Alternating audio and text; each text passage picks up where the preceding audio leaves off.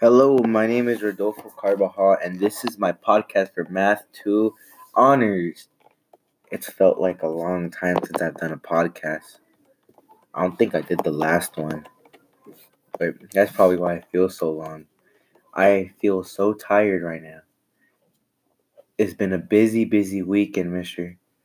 And now it's finally time to get back into the quick maths. Okay, so we are now in Chapter 3, Lesson 1. And this is graphing 8x squared. And man, I didn't really like graphing last year. And now we have to do exponents and graphing. Blah. The EQ is what are some of the characteristics of the graph of a quadratic function in the form of fx equals 8x squared. So, hold up. What the heck? Okay.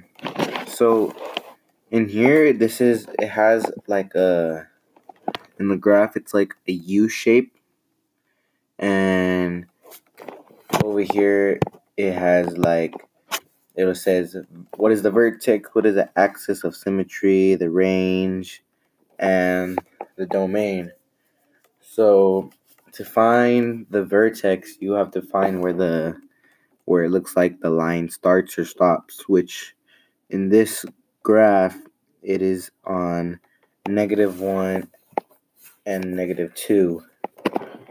And the axis of symmetry is where both the lines are equal and equal from apart from each other. So on here, the axis of symmetry is in -1, and